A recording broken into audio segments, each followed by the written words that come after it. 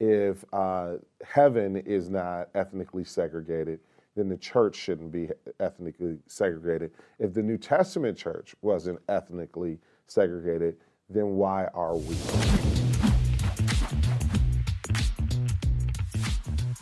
Hey there, friends. Welcome to another very special edition of The Link.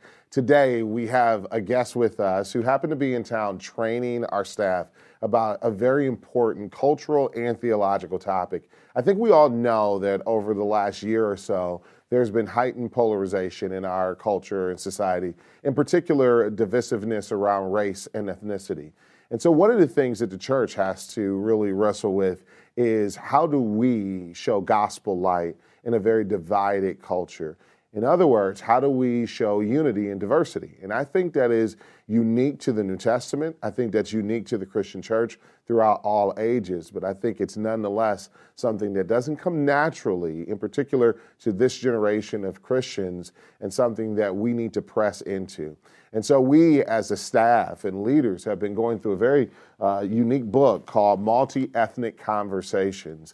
And the author, again, is with me, Mark DeYmaz. Dr. Mark DeYmaz is the founding pastor of Mosaic Church in Little Rock, Arkansas. You'll hear a little bit about their story today. He's also the co-founder and president of Mosaic's Global Network, which has been at the forefront of being able to bring unity and diversity together for the church for some time now. I've been learning from Mark for several years, and so good to have you with us all the way from Little Rock, Arkansas. Appreciate you. Yeah, great to be with you. It's so much wonderful to be at Woodside and get a chance to meet your staff and be with you in context. It's really fun. Yeah, we have, I think, done 3 events already today, so I appreciate you having some steam. But let's just talk about how you got into this work of being able to help the church bridge the ethnic divide so that we can reflect the beauty of God, the grace and sovereignty of God in diverse communities of believers who walk, work, and worship God together. Yeah, you know, in my case, Chris, born out of wedlock, single-parent home, 1961, so I had that economic issue, no father in the home. But fast forward, after I became a believer, I spent 18 years as a student ministries pastor, the final 8 of those at an amazing church in Little Rock, Arkansas. I got there in 93. By 01, it had grown from 2,000 to 5,000 people. My youth group from 150 to 600. I was in the top 2% of youth pastors paid in America, built a $3.5 million student center. I was living the dream until one day I looked around this otherwise well-known and amazing church and realized the only people of color there were janitors. That was 1997, and that began to bother me. I wasn't sure in the moment why that bothered my spirit, but something about that wasn't right. And that essentially, even though I continued to serve in that church for another 4 years, in my spare time, so to speak, I used my master's in exegetical theology at the time to really do my own homework in terms of the New Testament, the nature of the New Testament church. Were they systemically segregated? Did Jewish believers go to one church, Gentiles to another? I came to realize that every church in the New Testament outside of Jerusalem was what we would call today a healthy multi-ethnic church, as Paul defines in Galatians 3, men and women, Jews and Gentiles, rich and poor, as you said, willing themselves to walk, work, and worship God together as one. And that was that demonstration along with the proclamation, but this demonstration of the power of the gospel to see Christ lifted up and draw all people, not just some people, to him in the local church that really advanced the credibility and the message of the word in the first century. So once that got in my bones and my belly and the theology, man, I was sold just like Barnabas. I went to Antioch, and I've been there ever since. Yeah, so when we talk about, some people have called it ethnic conciliation, some people call it race reconciliation, all of that has its own baggage with it, if you will. I know you enough to know that all of this for you starts and ends with the question, what is the gospel? So some will say, why should we even press into these discussions? And I wanted to be clear that we don't just take up these discussions in a reactionary way. It's not just because of the lightning rod issues that are happening in culture. Those will continue to happen. But we have to be driven by the gospel. So let's start with that question. Mark, simple question. What is the gospel? Yeah, of course, the gospel is Christ, we being reconciled, Ephesians 2:8 and 9, by grace through faith, through the redemption that comes with the cross and the blood of Jesus Christ. But actually the word gospel just means good news. And in fact, in the New Testament, Paul has his own good news rooted in this gospel of redemption and reconciliation through faith in Christ. And his good news is this message to the Gentiles. Now, remember, there were the Jews, but here are the Gentiles, these others. And Paul makes the case throughout his life and his letters, throughout his writings, that salvation is not just for one people group, it's for all people groups. That the local church is not just for one people group, it's for all people groups. And the coming kingdom of God is not just for one people group, it's for all people groups. He explains this in Romans, the book of Romans, for instance. And so all that's to say, of course, generally we know. That's right, it's good news of salvation, local church, kingdom of God. So most of us, when we say the gospel, we merely think of that word being applied to redemption, atonement through faith in Jesus Christ. And it should be. I call that gospel the capital G gospel. But the fullness of the gospel that Paul talks about is the implication of that gospel on individual lives and salvation, and also together as we're reconciled in the local church through the blood of Christ to be a credible witness of the power of the gospel to transform and to save all lives, not just some.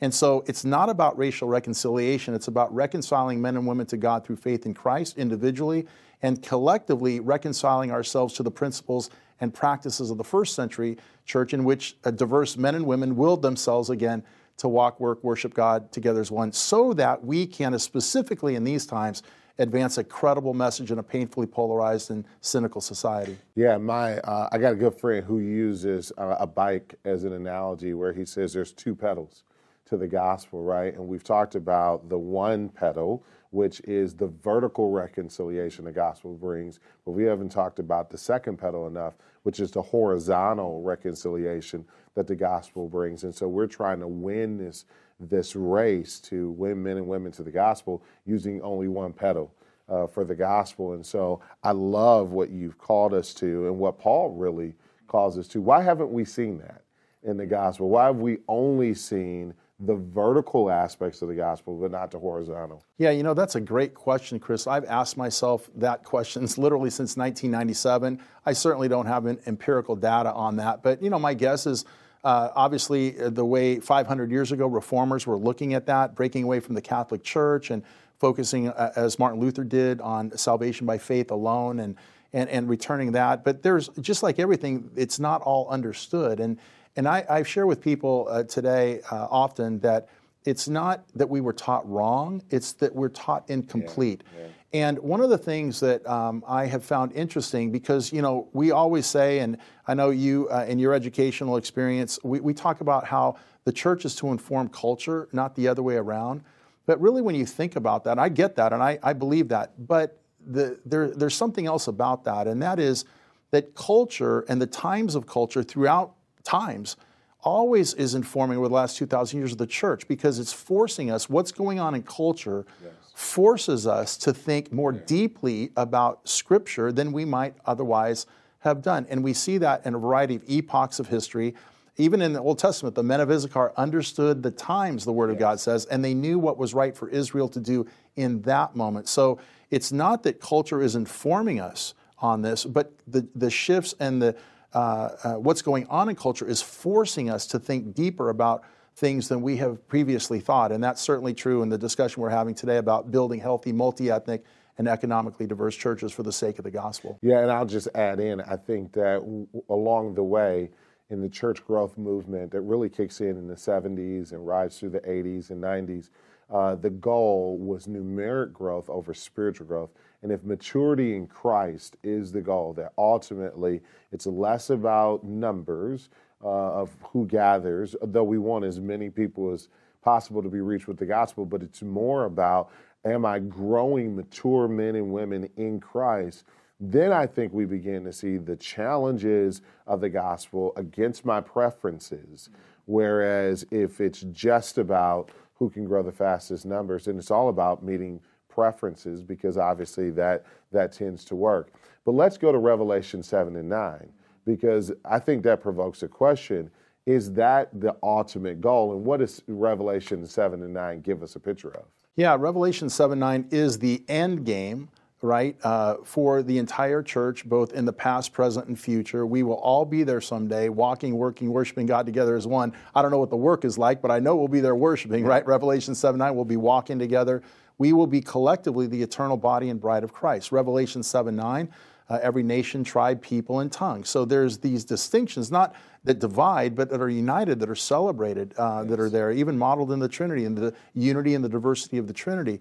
So Revelation 7:9 is where the church is heading. I believe the biblical narrative, the arc of the biblical narrative, leads us to multi-ethnicity. Of course, Christ taught us to pray, thy kingdom come, thy will be done on earth as it is in heaven. If we know this is the way heaven is, Christ lifted up all people into himself. Certainly, we should be pursuing that here in the local church on earth as well. And so one of the things I've heard you say over and over again, Mark, is that if heaven is not ethnically segregated, then the church shouldn't be ethnically segregated. If the New Testament church wasn't ethnically segregated, then why are we? Yeah, well, I think you touched on it. I shared a reason. There's, again, speculation, but you touched on this, Chris. In 1972, very specifically, there was a principle put forth in the American church, and that principle suggested that it was biblical for church planters and church planting, growth, and development, again, measured effectiveness by size, to target people groups to plant, grow, and develop a church. So you target African Americans, plant an African American church. You target white people living in the suburbs, plant a white church living in the suburb. And you give those folks, whatever they are, black, white, Asian, Hispanic, whoever, they'll give them everything they want, almost like in a marketing way, right? You determine what are the needs, the desires, the preferences, the past experience, the personality of this collective people group, and you pitch a church to do this. Now, in 1972, that principle was baked in, if you will, to the American church. And so literally for 50 years, or certainly a good 30 or 40 before, in a sense, folks like me began to challenge that from a theological and biblical view. But that was a 30, 40-year head start on this misappropriation of this principle. And so it's baked into the American psyche and the church as if it's biblical. The problem is it's a principle that applies to evangelism and discipleship, but not for the church. And there's a fine line or distinction in that. That principle, for folks watching, is called the homogeneous unit principle. So all that's to say is that is a very structural reason why that what is otherwise natural, because, I think one of the Greek philosophers said birds of a feather flock together. We have historic racism and systemic issues in this country that forced segregated churches. But in more modern times, very specifically, that principle was misappropriated. And it led to what we thought. And now the problem is it's led to unintended consequences, because we have very large but segregated churches, and in an increasingly diverse society, our message of God's love for all people, proclaimed from otherwise systemically segregated churches, is undermined because society doesn't get it. They see that we love our own people, but not all people. Like the Hittites have their own gods, the Egyptians, the Phoenicians. That's how it's playing in Peoria, so to speak, and we've got to correct that. Yeah, I think that this is an important point to drive home, that where we are right now, for all intents and purposes, was not because of people with nefarious intent. It's the unintended consequences of a very well-intentioned desire to reach people, to plant churches that grow, reach communities, and by the way, it worked. And the next thing you know, though, you find that, man, we're not demonstrating the power of the gospel to reach across cultural barriers, to unite people who otherwise in a broader culture are divided. And that's why I want to keep bringing the church back to unity and diversity, because we're not seeing it. We're seeing groups walk away from one another, but we're not seeing people who are willing themselves, through the power of the Spirit, to walk, work, and worship God together. So let's talk about what this does to my neighbor, when my neighbor sees this, because I'm just going to assume that all of my wonderful viewers, right, that are members of Woodside or other great churches, are deeply desiring to reach their neighbors with the gospel. So the first question is, who is my neighbor? The second question is, how does having a diverse church impact them? Yeah, so in terms of the question, who is my neighbor, that's defined by Jesus in Luke chapter 10 in the story of the Good Samaritan. And most people who read that story, reflect on it, even preach on it, they make that story about here's what Jesus was teaching: when somebody's down and out, help them. Certainly we can learn that, but that's not the precision exegesis that should be done on that passage. Christ answers the question of this Jewish lawyer, someone steeped in Mosaic law, who, seeking to justify himself, asks, "Who is my neighbor?" Christ tells the story of the Good Samaritan. And by the way, Dr. Martin Luther King preached this message on the night before he died. And what I'm about to share with you goes all credit to him. He said that, think about it, these two Jewish men, first a priest and then a Levite, there's a Jewish man lying hurt in the road. Dr. King says, why did the priest pass him? That's like the pastor passing one of his parishioners. Right. Why didn't he stop, right? And he says, well, maybe, he didn't want to be defiled because there was Mosaic law, and maybe he thought the guy was dead and he doesn't want to touch a dead body or whatever. He says, why does the Levite, that's like the deacon of the church, passing the guy, right? And he says, well, maybe he thought it was a ruse, in Dr. King's words, that maybe the man is just playing dead, and if he goes to help, a couple of folks will jump out on the bloody pass, as it was called, and he'll get mugged. So maybe that's why. So Dr. King points these reasons out. But he says at the end of the day, these two men, these two Jewish men who did not help the Jewish man on the road, they asked themselves a fundamental question. And the question was this: if I stop, what will happen to me? But then Dr. King points out the Samaritan is the one who stops. Now, it's hard for us, 2,000 years removed, but very simply, the Samaritans would have, this is racial tension. I mean, the Jews hated the Samaritans, and there's a long history of that, and this is a historically animosity people group from 722 BC. So this is like, if you can put it in modern terms, this would be like a slave owner is on the road 150 years ago, laying beaten dead, left for dead, and a slave stops to help him. Where the slave owners pass him. It's like, that doesn't happen. Like, that's not going to happen. But this is the story that Jesus tells. And in the telling of that story, Dr. King asked the question, why did this man stop? And he says, because he asked a fundamentally different question than the other two. Where the two had said, if I stop, what will happen to me? He asked the question, if I don't stop, what will happen to him? And in that telling of the story, Jesus defines a biblical neighbor as not someone who looks like you, necessarily lives door, someone very different than you and or your people group, some with historic animosity. And all over the world, of course, this exists, right? Yes. Here in America, Native Americans and whites, African Americans and whites, but around the world, this historic animosity between people groups, even in Hispanic culture that runs from Puerto Ricans to Mexicans, etc., these divides exist, but the biblical neighbor is someone very different than you. And what we also learn in the story is its intentionality. So the man goes not in a transactional way, but in a relational way. So even when you say, what does this mean for the gospel and how do we pursue? The key thing, as the book talks about, is build relationships. Let this flow from a place of relationship versus like notching your Bible, oh, I led another person to the Lord, right? Yes. This is about building relationships, gaining cross-cultural intelligence, competence, so that we can move in and out effectively and represent Christ well to all people, whether they believe like us or not, and having the faith to believe that just that alone, God will do something with. That's beautiful. I love how Jesus connects this desire and call to oneness and unity to gospel credibility. So you know where I'm going with this, John 17. If we look at John 17, verses 20 through 23, two times in those three verses, verses 21 and 23, Jesus prays that they would be one. Why? So that the world might know that you sent me. He wants their credibility to be seen in their unity. And so when we are deeply segregated in our worshiping together in the body of Christ, it undermines the credibility of the gospel. But likewise, the converse of that is true, is that when we are working and worshiping God together as diverse groups of people within a community that may be segregated, but somehow the gospel is brought us together, it demonstrates something extraordinarily powerful. But yet, I know it's tough, right? And so let's talk about practically, how do we experience this in our personal lives? How do we experience this in the church? What does effectiveness look like? Yeah, that's a great question.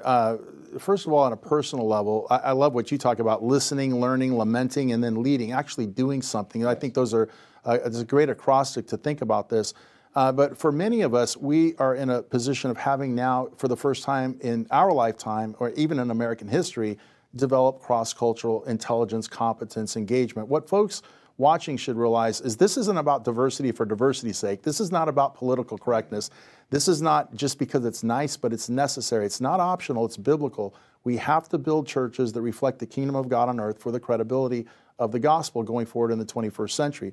So for the individual, understanding that first, that this is theological and biblical is a starting point. And I encourage anybody to open their Bibles and begin to read the book of Acts and all of Paul's writings and letters to begin to saturate yourself, to understand that there's more going on here than just the individual salvation, this reconciliation of diverse people in the local church at Ephesus, at Corinth, at Rome, very important. But beyond that, typically people have some pushback to this at a personal level. So they'll say, and that pushback generally falls into one of three categories, right? And I think we have to challenge ourselves to disrupt our thinking. It's almost like if all you're watching is Fox News or all you're watching is MSNBC, you need to break out and expose yourself to other people's ideas to understand what they're saying, because I believe everybody's right about something, right? So I'm always looking for what is it that I don't understand that this person believes, even if it's someone who believes different than me or from a different culture. But having said that, I'll just quickly say this. People are going to say it's not natural. Birds of a feather flock together, right? But okay, so that's the first pushback. That's the first pushback. Generally, somehow it's going to fall to this first pushback. It's not natural. But the counter to that, of course, is when we signed up for this Christian thing, so to speak, I mean, we signed up to live in the supernatural, right? To go above and beyond what is otherwise natural. A second general pushback is someone's going to say, well, I don't like it. You know, I want to be with my own people, and I just don't like it, you know, and being with all these diverse people in church on Sunday. But again, when we open up the Word of God, nowhere in there is it about us. We're supposed to align ourselves to the Word of God, not get the church or the Word of God to align to our past experience, personality, or preferences. So that requires a mind shift. And where in this book is it about what you like, right? So that's how we have to rethink and train ourselves to think, aligning to the Word of God and not getting the church to align to our preferences. And then thirdly, it's just too hard. And you're right, as you said, it's very difficult. It's been difficult for the 20 plus years I've been in it. It's still difficult today, and yet there is movement and there's growth. And this journey we're on, the arc of the biblical narrative falls towards multi-ethnicity. We're going to get there, maybe not in this life, but we are getting there. And so this point about it being hard, no pass for degree of difficulty in the Word of God. I'm so glad, think about it, when the Father said Jesus, think about it. He said, leave the culture of heaven and go to the culture of earth. And specifically to Jews, you're going to sleep on the floor, speak like a Jew, eat Jewish food, live a Jewish life, and for the sake of the gospel, my people, if you will. And aren't you glad Jesus didn't say, are you kidding me? There is no way I'm doing that. It's just too hard, right? So doesn't feel natural, no pass for degree of difficulty, but he set aside his position, his privilege, his power, Philippians chapter 2. He came down not to be king of the hill, but king of the world, to push us up the hill and to give us those privileges, that position and power in the heavenly places. And we're called by Paul in Philippians 2 to not merely think about our own personal interests, which in the context is not just me, Mark DeYmaz, but my people group's interest in the diverse church, but also think about other people groups. And again, have this attitude in us, which was also in Christ Jesus, humility and obedience for the sake of the gospel. All right, let's end on a very practical note, right?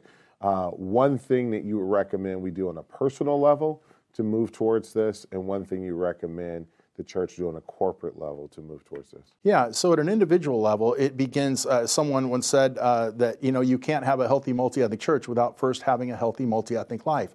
And reaching out to people, who are you having dinner with on Friday? Who are you hanging out with on Sunday? I know it's COVID times that we're talking right now. Who are you Zooming with? But yeah, who are you Zooming with? And this is intentional, and particularly if you're a majority culture person, I would suggest you don't feel weird about reaching out to people of color. Now, if you reach out in a transactional way, I say, hey, Chris, you're an African-American. Help me understand all that's going on. Okay, yeah, probably not your personal approach. But I just want, hey, Chris, you're my pastor. Just want to get to know you more. Would you mind if we maybe spend an hour and just, and be genuine about that? I mean, not like force it, but I'm saying that's what it should be. That's what relationships are all about.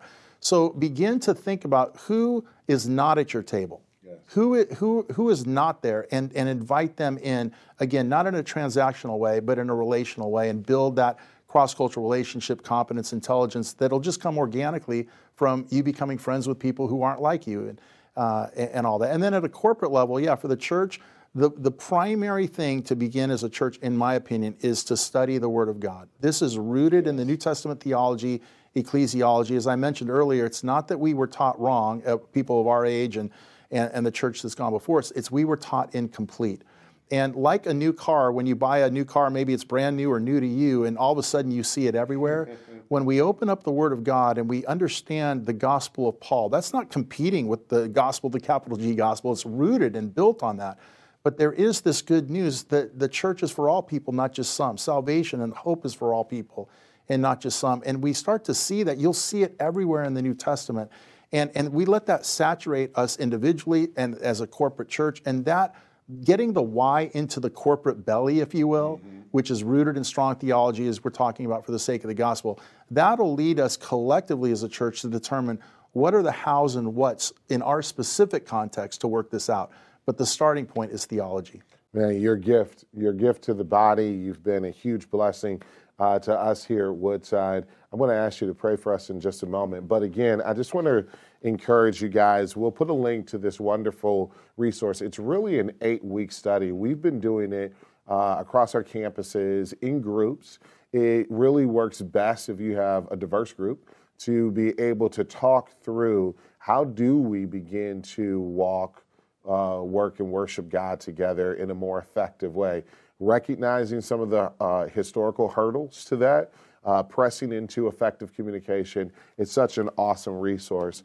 I also want to let our church family know and our friends that are watching that this is a journey and it takes a lifetime. We'll ultimately never experience Revelation 7 and 9 this side of heaven, but we want to continue to move ourselves towards that, not deifying our preferences, but ultimately laying those down so we can become fully mature in Christ and a gospel reflection to the world that has credibility, that the power of the Spirit can really unite us across cultural differences.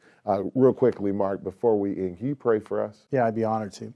Heavenly Father, thanks for my friend Chris. Thanks for this wonderful church here at Woodside, its legacy, its history. And in this moment, like the men of Issachar, understanding the times, knowing what is right to do, I pray for the leadership, for the people, Lord, that we would not allow this culture to further divide us, so that we would further retreat into segregated silos. But in the power of the gospel and Christ lifted up, this church would draw all people, not just some, into itself.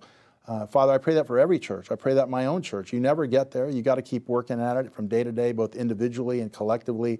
I pray that our time together today will be a blessing to people who are watching and continue to move us towards that vision of Revelation 7:9. If the kingdom of heaven's not segregated, Father, we don't want the church to be on earth either. We pray in Jesus' name. Amen. Amen. Well, friends, thanks for watching this edition of the Link. It's a very special edition. I pray that it blesses you. As always, we want your comments, so please leave your comments below. We'll have resources in the post text above as well, and make sure you stay tuned. I can't wait to see you on the next edition of The Link.